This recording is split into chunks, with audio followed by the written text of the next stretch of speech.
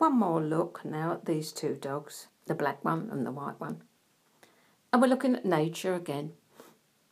And the nature of one is eros, which we know most commonly as sexual love, but actually it is self-referential love. It's the love we picked up when we ate from the tree of the knowledge of good and evil, or Adam did, in the garden.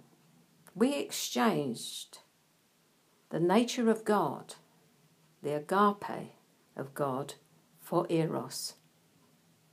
So simply put, eros is sexual love.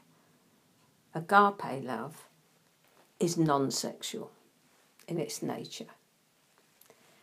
So again, I have to ask you the question, are you led by self-referential love or by the self-giving love of God? Are you led by the Spirit of God? Because Romans tells us that as many as are led by the Spirit of God are the sons of God. So are you coming into maturity in your love life? And I don't mean your sexual love life.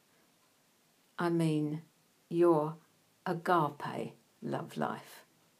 How's it working out for you?